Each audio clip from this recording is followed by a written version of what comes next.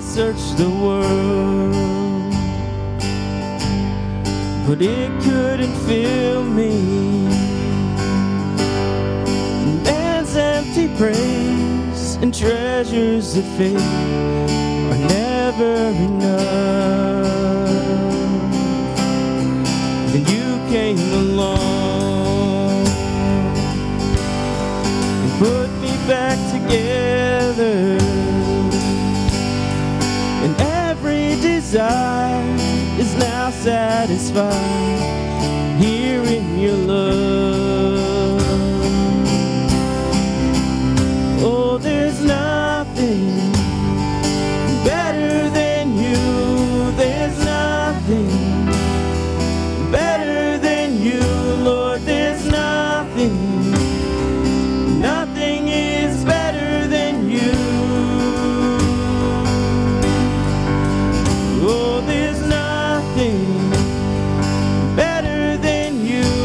There's nothing better than you, Lord. There's nothing, nothing is better than you.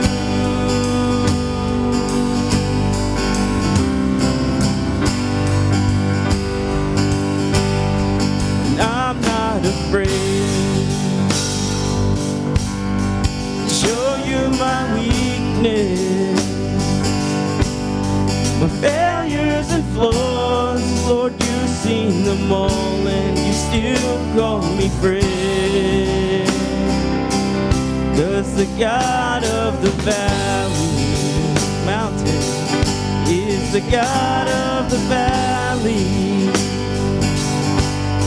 And there's not a place where your mercy and grace won't find me again.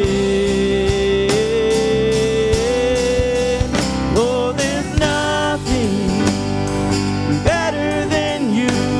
There's nothing better than you, Lord. There's nothing, nothing is better than you. Oh, there's nothing better than you. There's nothing better than you, Lord. There's nothing, nothing is better than you.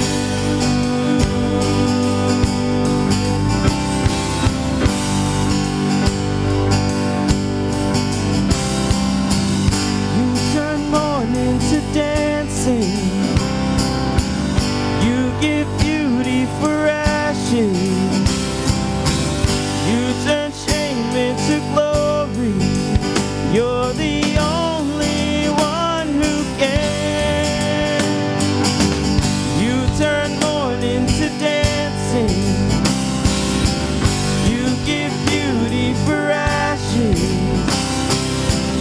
You turn shame into glory. You're the only one who can.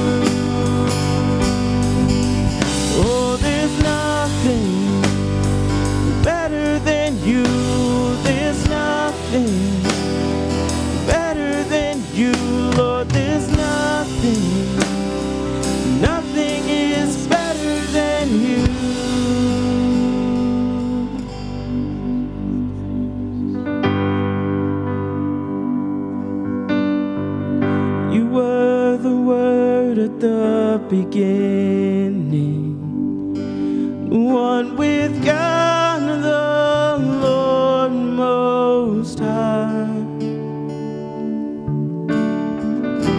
Your hidden glory in creation, now revealed in you are Christ. What a beautiful name it is. What a beautiful name it is. The name of Jesus Christ, my King. What a beautiful name it is. Nothing compares to this. What a beautiful name it is. The name of Jesus. Didn't want heaven without us, so Jesus, you brought heaven down. Sin was great, your love was greater. What could separate us now? What a wonderful name it is. What a wonderful name it is. The name of Jesus Christ, my King. What a wonderful name it is. Nothing compares to this. What a wonderful name it is. The name of Jesus. What a wonderful name it is. The name of Jesus. What a wonderful name it is. The name of Jesus. Death could not hold you. The veil tore before you. You silenced the boast of sin and grave. The heavens are roaring the praise of your glory, for you are raised to life again. You have no rival, you have no equal, now and forever, God, you reign. Yours is the kingdom, yours is the glory, yours is the name above all names. What a powerful name it is. What a powerful name it is. The name of Jesus Christ, my King. What a powerful name it is. Nothing can stand against. What a powerful name it is. The name of Jesus. Powerful name it is. What a powerful name it is. The name of Jesus Christ, my King. What a powerful name it is. Nothing can stand against. What a powerful name it is. The name of Jesus. Death could not hold you. The veil tore before you. You silenced the boast of sin and grave. The heavens are roaring the praise of your glory,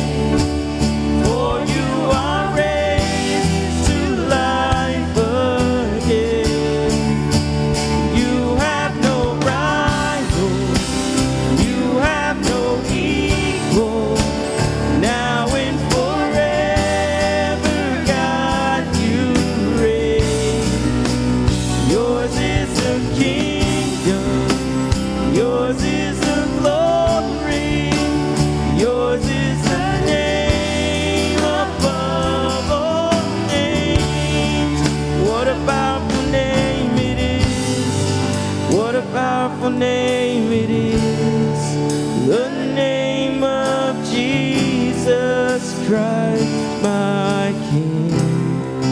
What a powerful name it is, nothing can stand against.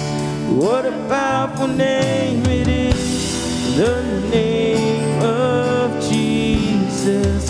What a beautiful name it is, what a beautiful name it is, the name of Jesus Christ, my King. What a beautiful name it is, nothing compares to this. What a beautiful name it is, the name of Jesus. What a beautiful name it is, the name of Jesus. What a beautiful name it is, the name of Jesus.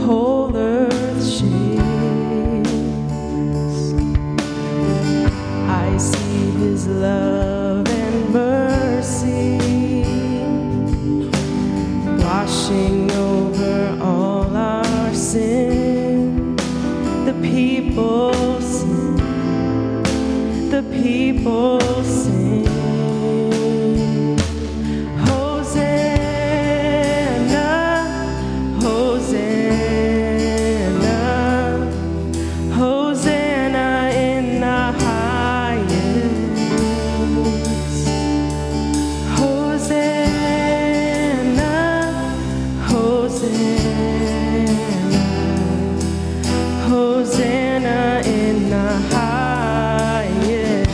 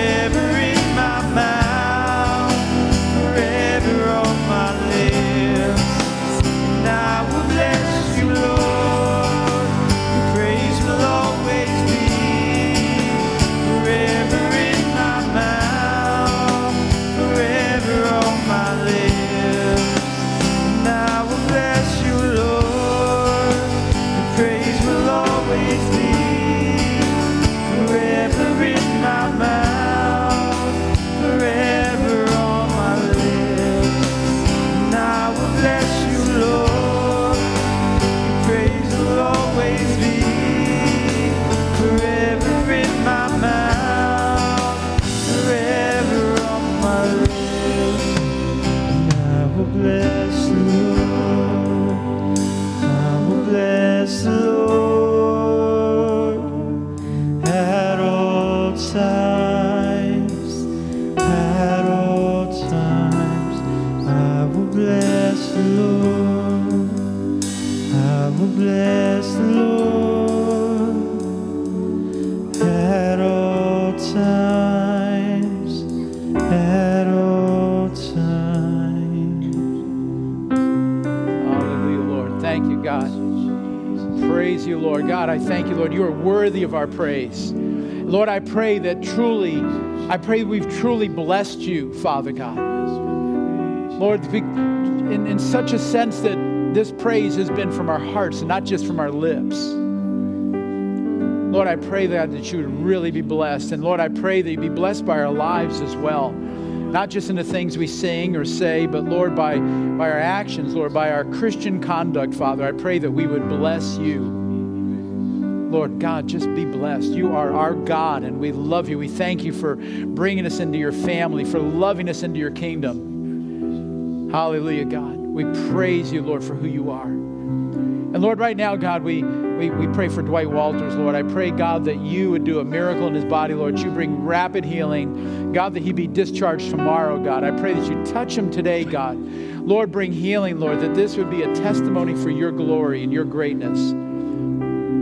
Lord, remind us, Lord, to pray from this week, I pray, God. And we ask this in Jesus' name. Amen, amen, amen. How about taking some time and greeting someone, maybe all the way across the sanctuary this morning, if you would. Oh, you guys are good today. You kind of calmed down and quieted down real quick. Usually, I don't want to urge you to stop, but we have to move forward. So, hey, listen, if this is your first time with us this morning, we have these Connect cards in the seat back in front of you where you're seated. Fill that in if you're a first, maybe second, third time. But if you haven't gotten our gift packet yet, we really want you to have that. So fill it out. Go to the information desk at the close of service. Turn it in, and they have some goodies for you we really want you to have. And you can take those home with you. With that, let's go ahead and pray for our offering this morning. Ushers ready? Let's pray. Father, we thank you, Lord, again for your presence here, that we can worship you. And Lord, that we can worship you, again, from our hearts. And we manifest that through our checkbooks, bringing you the tithe, bringing you offerings, worshiping you. Jesus said it himself that wherever our treasure is, our heart's going to be right there. And so, Lord, I pray, God, that we would freely give of our treasure to you, that we'd honor you this morning. And I pray that you'd bless each giver. In Jesus' name, amen.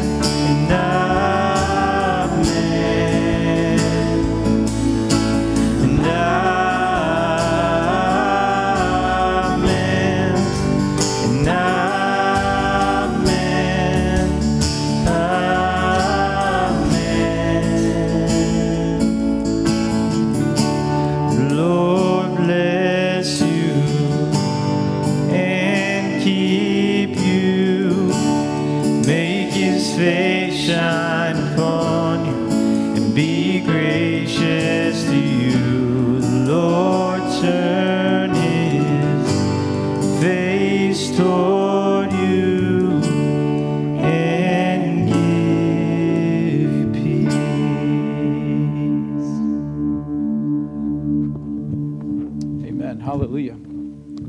A couple quick announcements. We've got a men's work day. We just had men's breakfast yesterday. We've got a men's work day this coming weekend, Saturday. And there is a sign-up sheet. We'd like to know who's coming because the rumor is Pastor Hans is taking care of lunch for us with some cheesesteaks. So we want to be able to help everyone who helps us.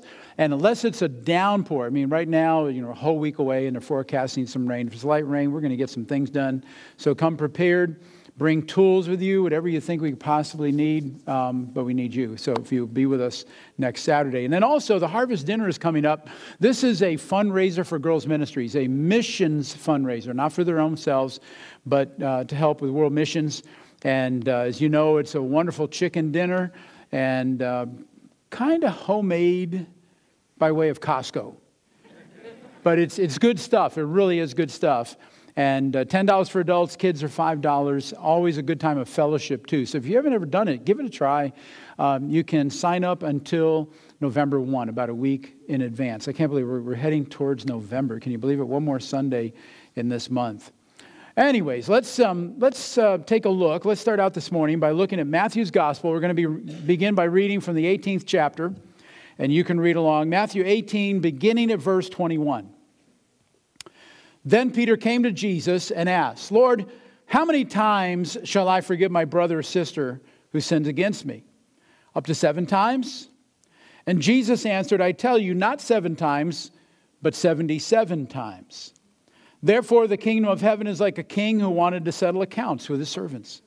And as he began the settlement, a man who owed him 10,000 bags of gold was brought to him. Since he was not able to pay, the master ordered that he and his wife and his children and all that he had be sold to repay the debt. At this, the servant fell on his knees before him. Be patient with me, he begged, and I will pay back everything. The servant's master took pity on him, canceled the debt, and let him go. But when that servant went out, he found one of his fellow servants who owed him 100 silver coins. He grabbed him, began to choke him. Pay back what you owe me, he demanded. And his fellow servant fell to his knees and begged him, be patient with me and I will pay it back. But he refused. Instead, he went off and he had the man thrown into prison until he could pay the debt. When the other servants saw what had happened, they were outraged and went and told their master everything that had happened. Then the master called the servant in. You wicked servant, he said. I canceled all that debt of yours because you begged me to. Shouldn't you have had mercy on your fellow servant just as I had on you? In anger, his master handed him over to the jailers to be tortured until he should pay back all that he owed. And this is how my heavenly Father will treat each of you unless you forgive your brother or sister from your heart. Let's pray. Father, we thank you, Lord, for this very poignant incident. Lord, such a strong teaching lesson. And Lord, I pray, God, that we would hear your word today. Lord, that everything else that might be going through our minds right now would be cast aside and that we would hear your word today, that your Holy Spirit would speak to us and prepare us to take action. And so we're not hearers only, but truly doers of your word. And we pray your anointing in Jesus' name. Amen. So today we're going to consider something that Jesus said, as we had for probably a few months now, and today's topic is going to be the most challenging for most of us, I think. And I say that from personal experience as well as from what we just read. In fact, you can see it right in the very first verse that we read. Peter wants to get technical with the topic of forgiveness. That's what we're talking about today, the topic of forgiveness. And truth be told, you know what? It's easier to talk about forgiveness than it is to practice it. Amen? I mean, look at Peter's inquiry, verse 21. Then Peter came to Jesus and he asked, Lord, how many times shall I forgive my brother or sister who sins against me? Up to 7 times? And I just think about this for a moment. Think about this very moment. Think about this question. Why would Peter even ask such a question? Is he looking for a limit? Is he looking for boundaries? Could it be that he has been hurt enough and injured and offended so many times in life that he really wants to know where the cutoff is?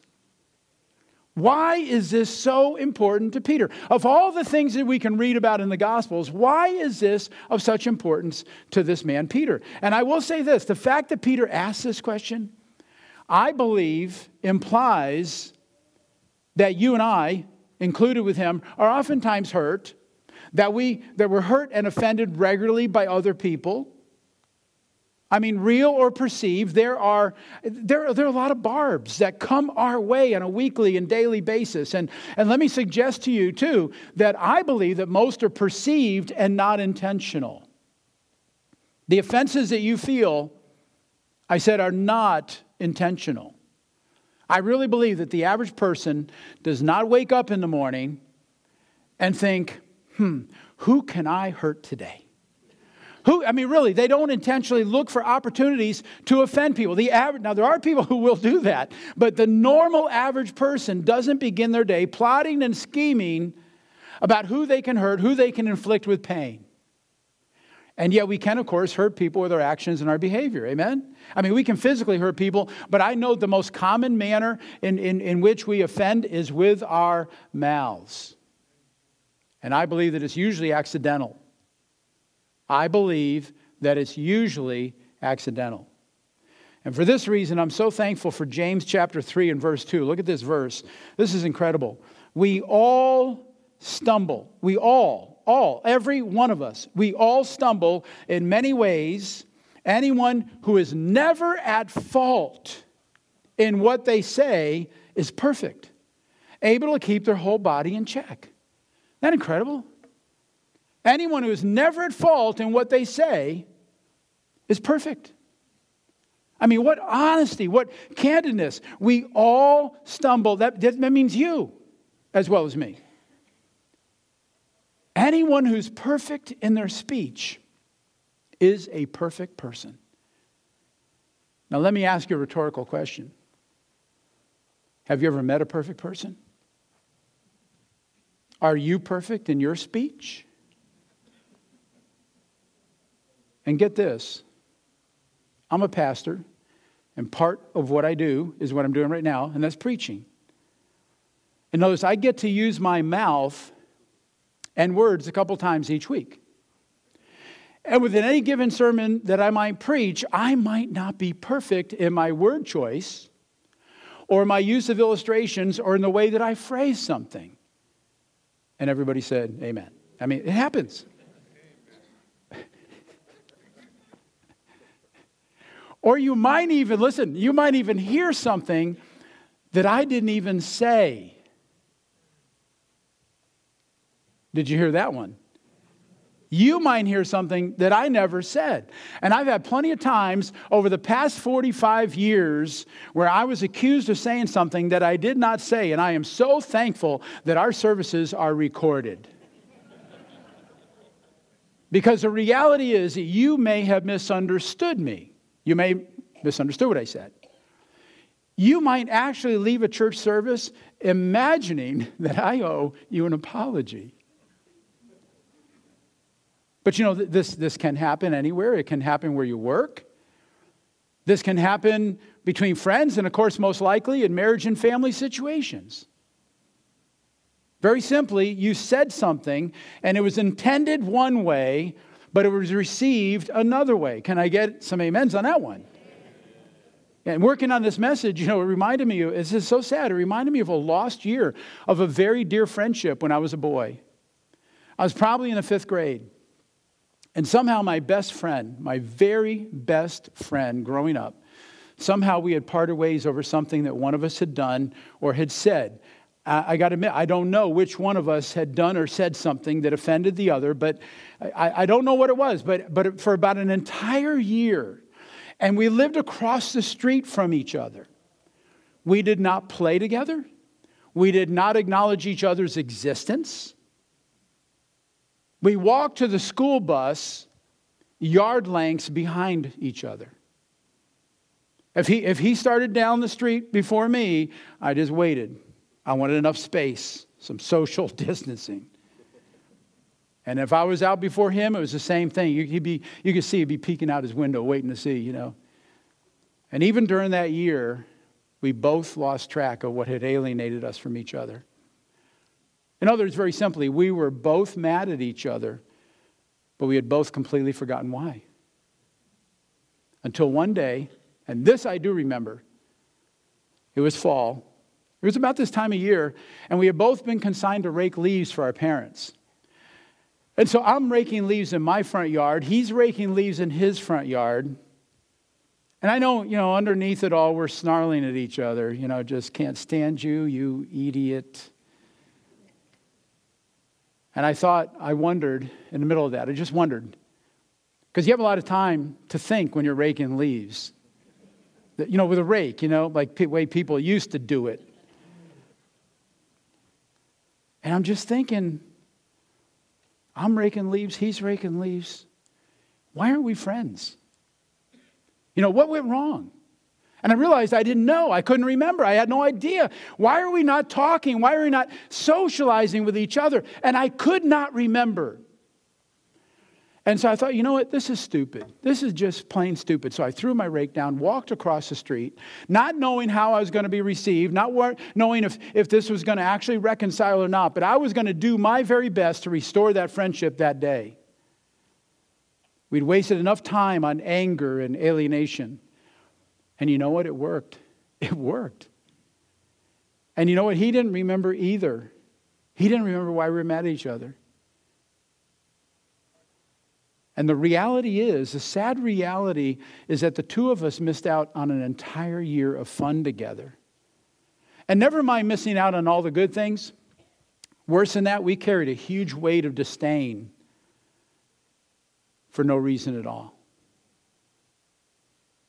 Now, this is a story about two boys. Okay, 1 year. It really was just about a year. Two boys. But in marriage, it can lead to divorce. In churches, this leads people who will leave a good sheepfold like ours and wander from church to church the rest of their Christian life. Never settling down, never feeling at home in their spiritual setting, all because someone hurt them or they perceived that someone hurt them. And that is so sad. That is so unnecessary. I once had someone years ago, right here, leave this church. And I called him to find out why. It had been a couple weeks, 2-3 weeks, and I hadn't seen him. And they told me that someone in our church on a Sunday morning suggested to them that they were sitting in their preferred spot and asked them to move. Someone, and I told the story to our young adults Sunday school class this morning, but I said it was probably one of our old regulars or something, but I really don't know that for a fact. I got to take that back. But anyway, someone, hopefully it wasn't one of our, solid core people here at Praise, but someone went up to him one Sunday, and this guy had been attending here for about a year or two. Someone went up to him and said, "You're in my seat." I didn't know if I should believe him when he told me that over the phone. It's just, you got to be kidding me. Now, first of all, whoever asked them to move was rude. I agree. But on the other hand, they only asked him to move. They didn't ask him to leave the church or to sit outside. What I'm saying is both people were in the wrong. Okay, if anyone ever comes up to you, I'm just going to lay it out there. If someone comes up to you next week and says, "Hey, you're in my seat," tell them what I told my young adults class this morning. There's an empty seat right in front. Okay? Or I'll move down. But you really want to get them ticked? Just move just close enough so you're still sitting right next to them. Because you don't own the whole row. And I don't think any of you have bought one of these seats individually. There's no plaques on the back of these seats. This isn't colonial America where your family owned a pew. Okay? How petty for someone to do that. I was really insulted. And there's no way for me to verify this. So whether it was perceived or real, I don't know. But anyways, let's go back to this passage. So Peter asks, is 7 times enough? And remember now, the number 7 is the number of perfection for the Jew. And Jesus says, no, it's not enough. You need to forgive 7 times 70, which equals 490. That's not what Jesus is trying to convey either. He says you need to forgive basically every time. You need to forgive each time. And it goes without saying that that's a tall order. That's a very hard thing to do, to forgive over and over again. And I do want to say this on this topic. If someone has needed your forgiveness repeatedly, listen to me, someone needs your forgiveness repeatedly on the same issue over and over again, then let me suggest that you should forgive them one more time. And then put yourself in a position where you will not have to forgive them again. Hear me? If you have to keep forgiving them for the same thing, then you make sure, again, you need to forgive them one more time and then move forward. Don't set yourself up for the same need to forgive them again. If they're borrowing money and don't repay, forgive them, but don't loan to them again. If they're verbally abusive, you have to forgive them, but you do eventually have to address the issue, and you need to do whatever it takes to make sure it stops. Amen? You see, Jesus is not suggesting that we put up with any kind of abuse over and over again. Not at all. He says every time you're offended, you need to forgive. But you don't have to set yourself up for a repeat every day. You don't have to do that. You know, it's almost like the worldly axiom that we've all heard. You know, fool me once, shame on you. Fool me twice, shame on me. Being forgiving does not mean being naive or being gullible or being stupidly vulnerable. I think there's a place to be vulnerable, but I think you can go to excess on this. So again, back to Matthew 18, Jesus tells a rather lengthy parable here, right? About two men in debt. One is indebted to the king for a huge sum of money. I forget how many bags of gold. The debtor begs for mercy. He receives mercy, but then this same debtor who receives a huge amount of forgiveness goes to someone who owes him just a few pieces of silver, a small debt, and he's harsh with him. And so when the king finds out, he revokes the mercy on the first man. And then Jesus says in verse 35, this is how my heavenly Father will treat each one of you unless you forgive your brother and sister from the heart. And of course, so often in Scripture, we see how Jesus had an unbelievable way of putting things in perspective. And that's what he's doing here in this passage. He started out telling the story. He said, the kingdom of God is like. The kingdom of God is like. And then he told this story. It's like a king who granted great forgiveness. And because he's willing to forgive you of a huge debt and me of a huge debt, then we need to learn to forgive others.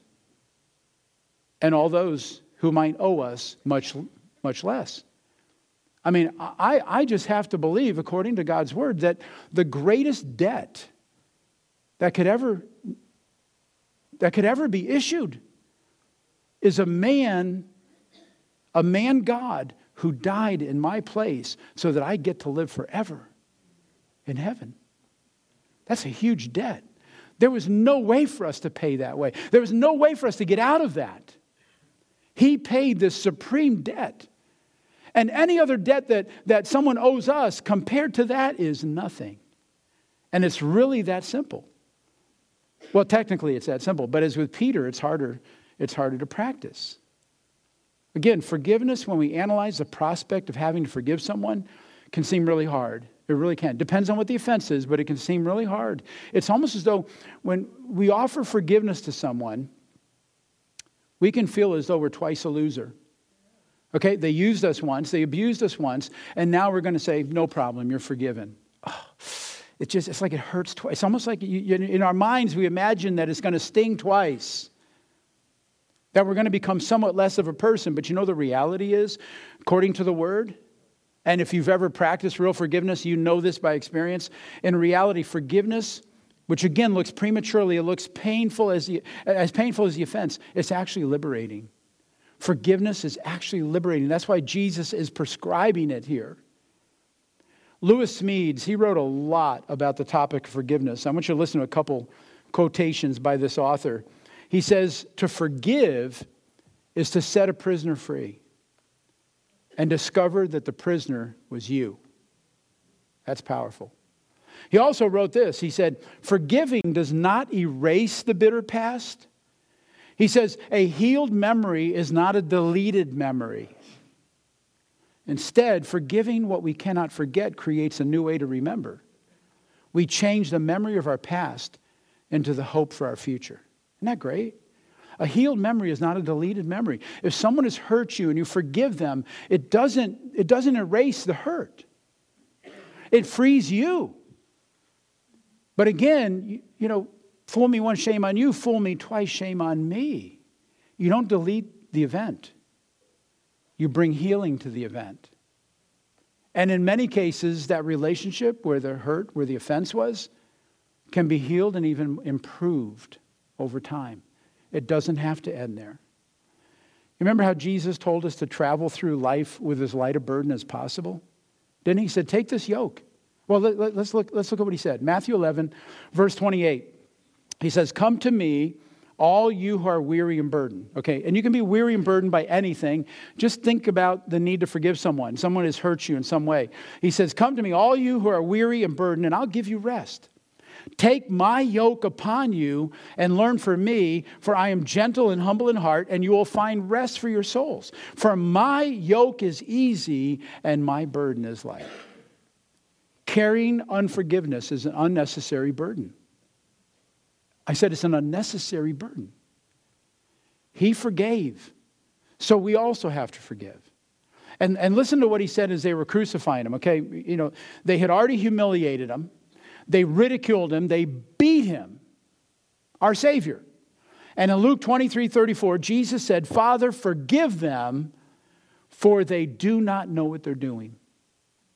And they divided up his clothes by casting lots. Here's a man condemned to death, crucifixion on a cross. And it's not enough to humiliate him and beat him. They're going to take his clothes and divide him up and go home.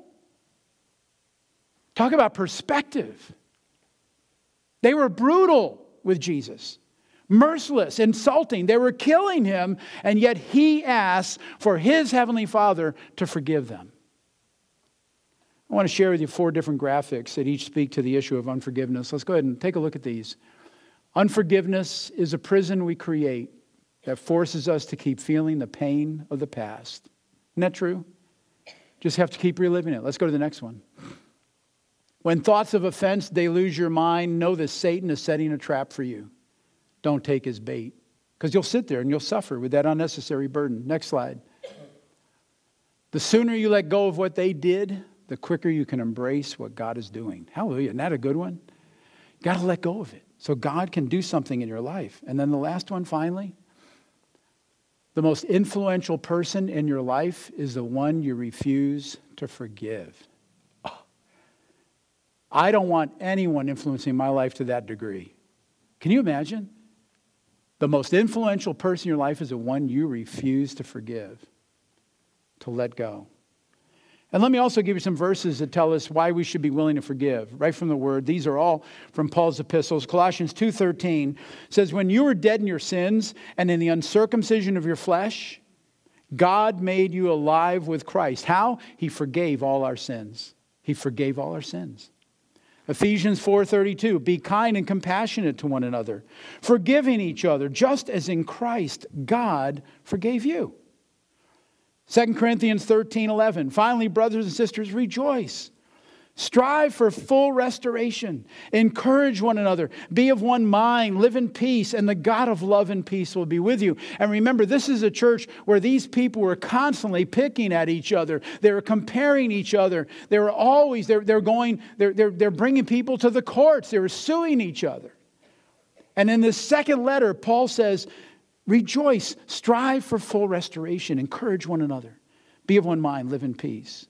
And then finally, Colossians 3:13, bear with each other and forgive one another. If any of you has a grievance against someone, forgive as the Lord forgave you. You see, forgiveness is a big deal to God. We once had a broken relationship with our Creator Father. We were the ones who damaged the relationship. You're related to Adam and Eve, like it or not. Mankind was the perpetrator of that violation, that first sin. We were the ones who damaged that relationship. And then God sends His Son here to repair this damaged relationship. I mean, Jesus did everything necessary to make it right. And really, think about this with me. He did it all. He did it all. I mean, born according to the Old Testament prophecies. He lived among men without sin. No sin in his life, his entire lifetime on this earth. He had 12 disciples that he trained and taught, and he spoke, as we have seen in this series. Jesus said, he said so much about how to live our lives.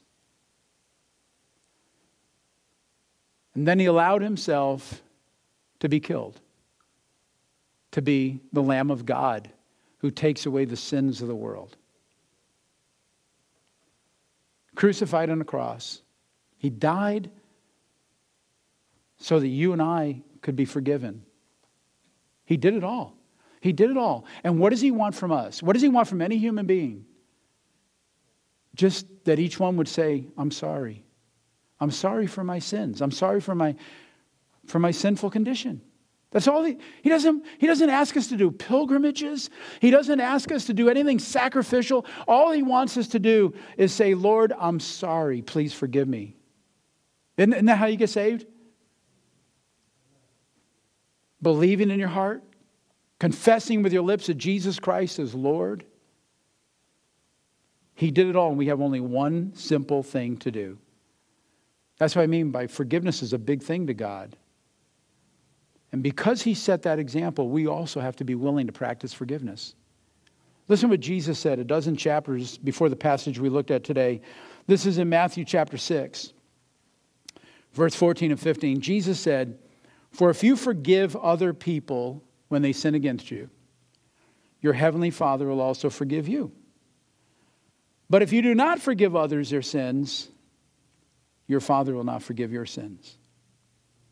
And you know what? I wouldn't believe that, except it's in print. It really does. It seems rather stern. Forgiveness is a big deal to God. He wants good relationships. He wants the right relationship between you and I. And then he wants us to have good relationships with each other. Amen.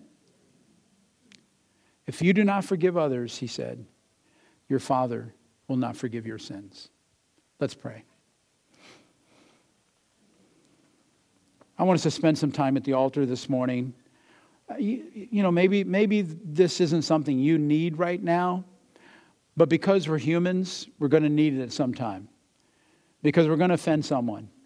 It might be with words. You know, it could just be a look that got misinterpreted. It could just be someone misunderstanding what you said. They didn't hear everything you said and they walked away before you finished. It could be, you know all the things that you get offended by. And yet he's called us to live together as the church. And so I know that at some point we have to forgive. We have to learn to forgive. We have to practice forgiveness. This was Peter's concern. How many times do I have to forgive? Really bothered Peter. And when I think about Peter, it's like he's the one that had to be forgiven. Because of the sins of Adam and Eve, but even his own, Jesus even told him, you're going to deny me 3 times, and then the rooster is going to crow. Peter failed. And yet Jesus restored him. He finally restored him when he spent some time with Peter, and he said, Peter, do you love me? And Peter said, yes, I love you. And he asked him again 3 times, do you love me, Peter? Do you love me, Peter? And Peter said, yes. And that brought full restoration between those two. And Peter became a different kind of man, different kind of believer. What about your walk with God right now? Where are you with Jesus? Do you know him as your Savior? With heads bowed and eyes closed, do you know him as your Savior? If not, you can ask him to come into your heart, into your life, forgive you of all your sins, total reconciliation, and you can make him your Lord. He wants to be. He wants to forgive us of all of our sin.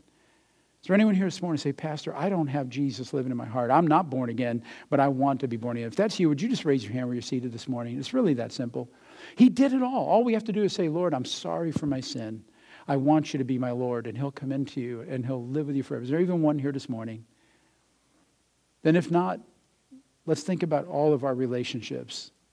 For every one of us, begin with Jesus. Are you right where you should be with him? I mean, I'm not talking perfection. There's no one perfect. We already decided that today. There's no one perfect. But is there a need to improve that relationship? Is there something that you need to get rid of, some kind of burden? Or maybe you've been at odds with a family member or someone at work or maybe a classmate. It doesn't, maybe here at church. I want to open this altar to you in a moment and just find a place of prayer. We're not going to labor over this, but just simply, Lord, I want you to leave that burden here before you leave this building. So let's all stand together and let's make that move. Let's just find a place of prayer here this morning before we go.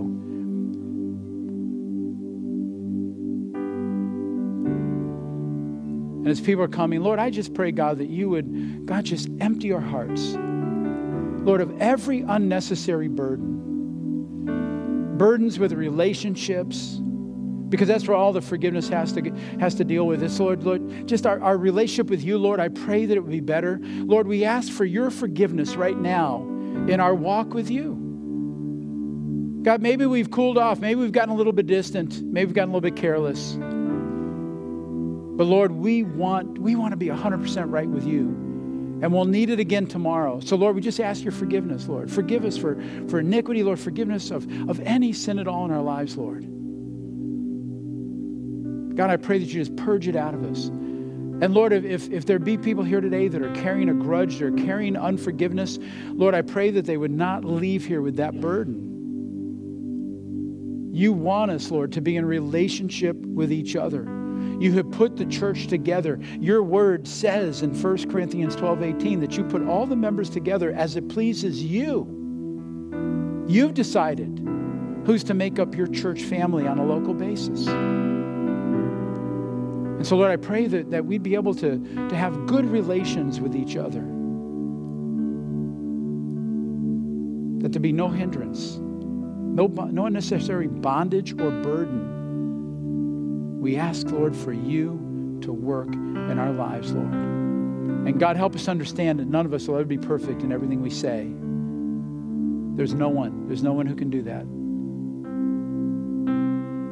And so, Lord, help us to not be easily offended, whether it be by perception or by reality. I thank you, Lord, for your grace that forgives us and gives us the ability to forgive those who trespass against us. Hallelujah, Lord. Thank you, God. Thank you, Lord, for this moment. Thank you, Lord, for this moment. Because, Lord Jesus, this is what you said. Hallelujah. Let's all stand together. Hallelujah. Father, I just thank you, Lord, for this assembly, Lord, for this church body. And Lord, I just thank you for the degree of love in this room. Lord, that we can enjoy each other just as we enjoy you. Lord, continue to work in our lives, Lord. Continue to speak to us about the word we've heard today. And I pray now as we leave that you'd bless each one in Jesus' name. Amen. Amen. God bless you.